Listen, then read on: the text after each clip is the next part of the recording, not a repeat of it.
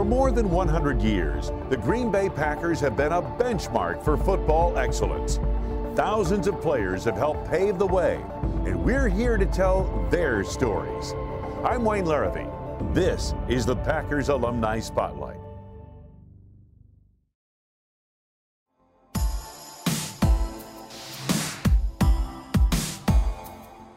When the Packers drafted James Starks in the 6th round of the 2010 draft, they felt like they were getting great value with that pick.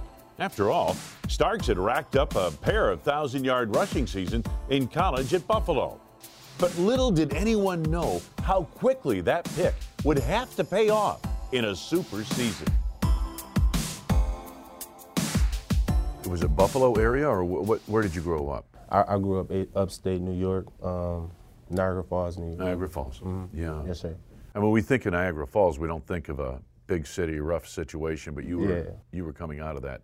Yes, it's different. You know, a lot of people don't really, you mentioned Niagara Falls, like, where's Niagara Falls? Everybody think it's, tourist attraction, and, it's like a wonder of the world or whatever, and so everybody come down there, see the falls, and it's beautiful, and, they see it on the nice side, and they don't understand what's actually going on in that bubble, so.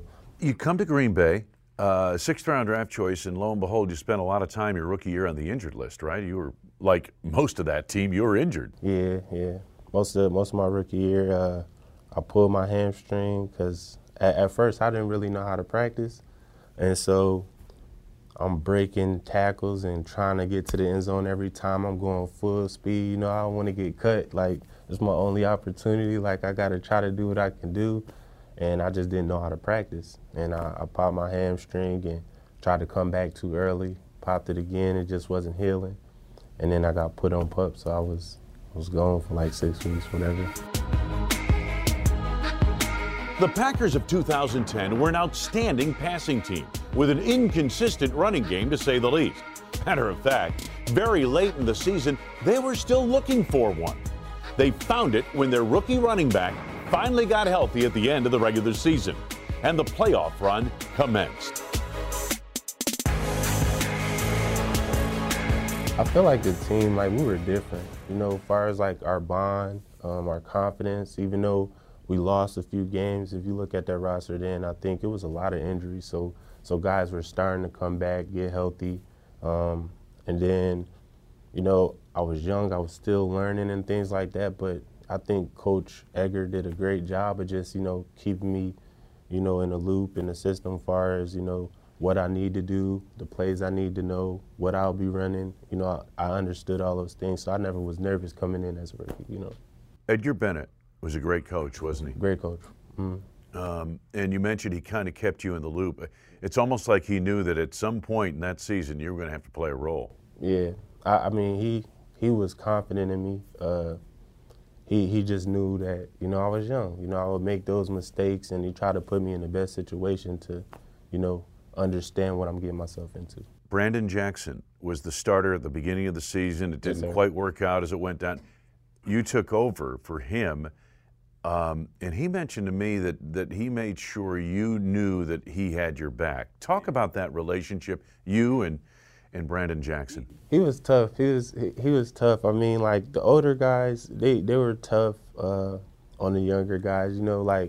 They were good guys. You could talk to them, and they were good people. But when you do something wrong or whatever, Brandon wasn't gonna try to help you. Wanted you to learn from your mistakes. So, it helped me. It helped me learn how to study, how to prepare for the week of the games and stuff like that. So I think what they did help me a lot, but everybody teach different. I tried to help the younger boys a little different than they did me. But.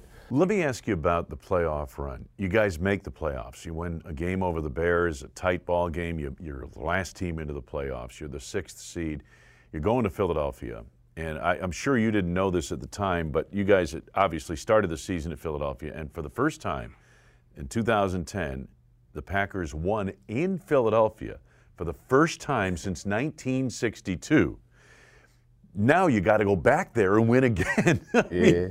What were your thoughts going into that Philadelphia game? Because you played a huge role in it. That's where all of a sudden you had your coming out party. I was confident. I just wanted to show, you know, Green Bay, like, man, I'm more than capable of handling whatever y'all give to me. I wanted to show y'all that, you know, I can handle a load, you know. So I wanted to go out there, and it was a big game. You know, I wasn't nervous at all. I just wanted to show people I was different, you know. Like, so when they gave me the opportunity, I was just happy. I just didn't want to mess up. That was like the big thing. Like, man, don't fumble, hold the ball high and tight, don't do none of that. So I say I just wanted to do good. I just didn't want to mess up. So you win that game. Now you go to Atlanta. They're the #1 seed. They've had a week off, and you're playing on a Saturday night in Atlanta. The dome is filled. The noise level was incredible. Talk about that game, because I know you played a big role in it, but Aaron Rodgers had a night for all nights. Yeah, he was on. I think the first game they kind of whooped us, you know. So everybody wanted their revenge, and now we like up and coming. Our offense is kind of going now. Now we smooth. We get a chance to replay them, and everybody just want to prove a point. Like, man, y'all beat us, but we wasn't who we are now. So that was like a statement game. Aaron throwing dimes like he always do, and you know, everybody clicking, just on the same page, line, doing what they have to do. And, you know, we won. But James, you know what we saw was that all of a sudden this Packers team, unlike the regular season team, had a running game, a bona fide running game, and you were it. Yeah, I just thank God for that. You know, I thank God just put me in the opportunity, and you know, sometimes, you know, you just don't know when you're gonna be called, whatever. But it's like doors just open for me all the time, and that's why I always thank God, because, you know, that's once in a lifetime, you know, thing that you get put on the Super Bowl team and start something like that, you know. So you win in Atlanta, and then you go to Chicago for the NFC Championship game, and you played the Bears twice, that type of thing. You guys seemed to go in there with a lot of momentum and got off to a really good start, didn't you? We were doing good, man. Everybody had that chip on their shoulder. We was rolling, you know. Everybody having fun. We smiling, laughing in practice. You know, it's everybody just on point at every situation. Practice is going good. Practice is ending early, you know. Everything is executed, you know, to perfection. So when we playing people, we having a good time. We focus. We lasered in.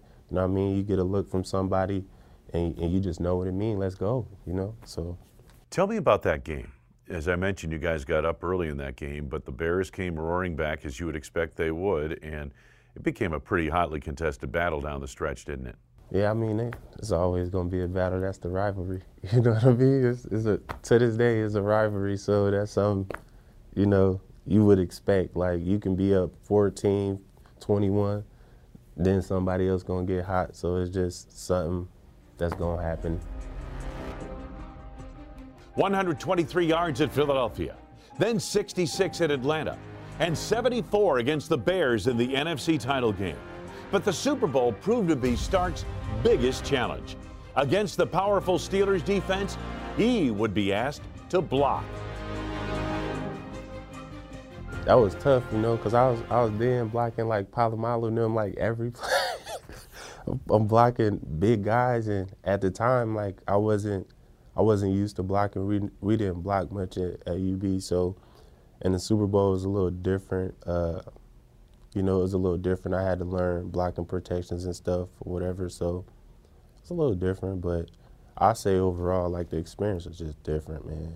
When you won the Super Bowl, what was that like for the team, for you guys, for everyone? Yeah, my nana was there. You know, she was facing a little, you know, cancer, rest in peace. You know, she was able to come to the game though.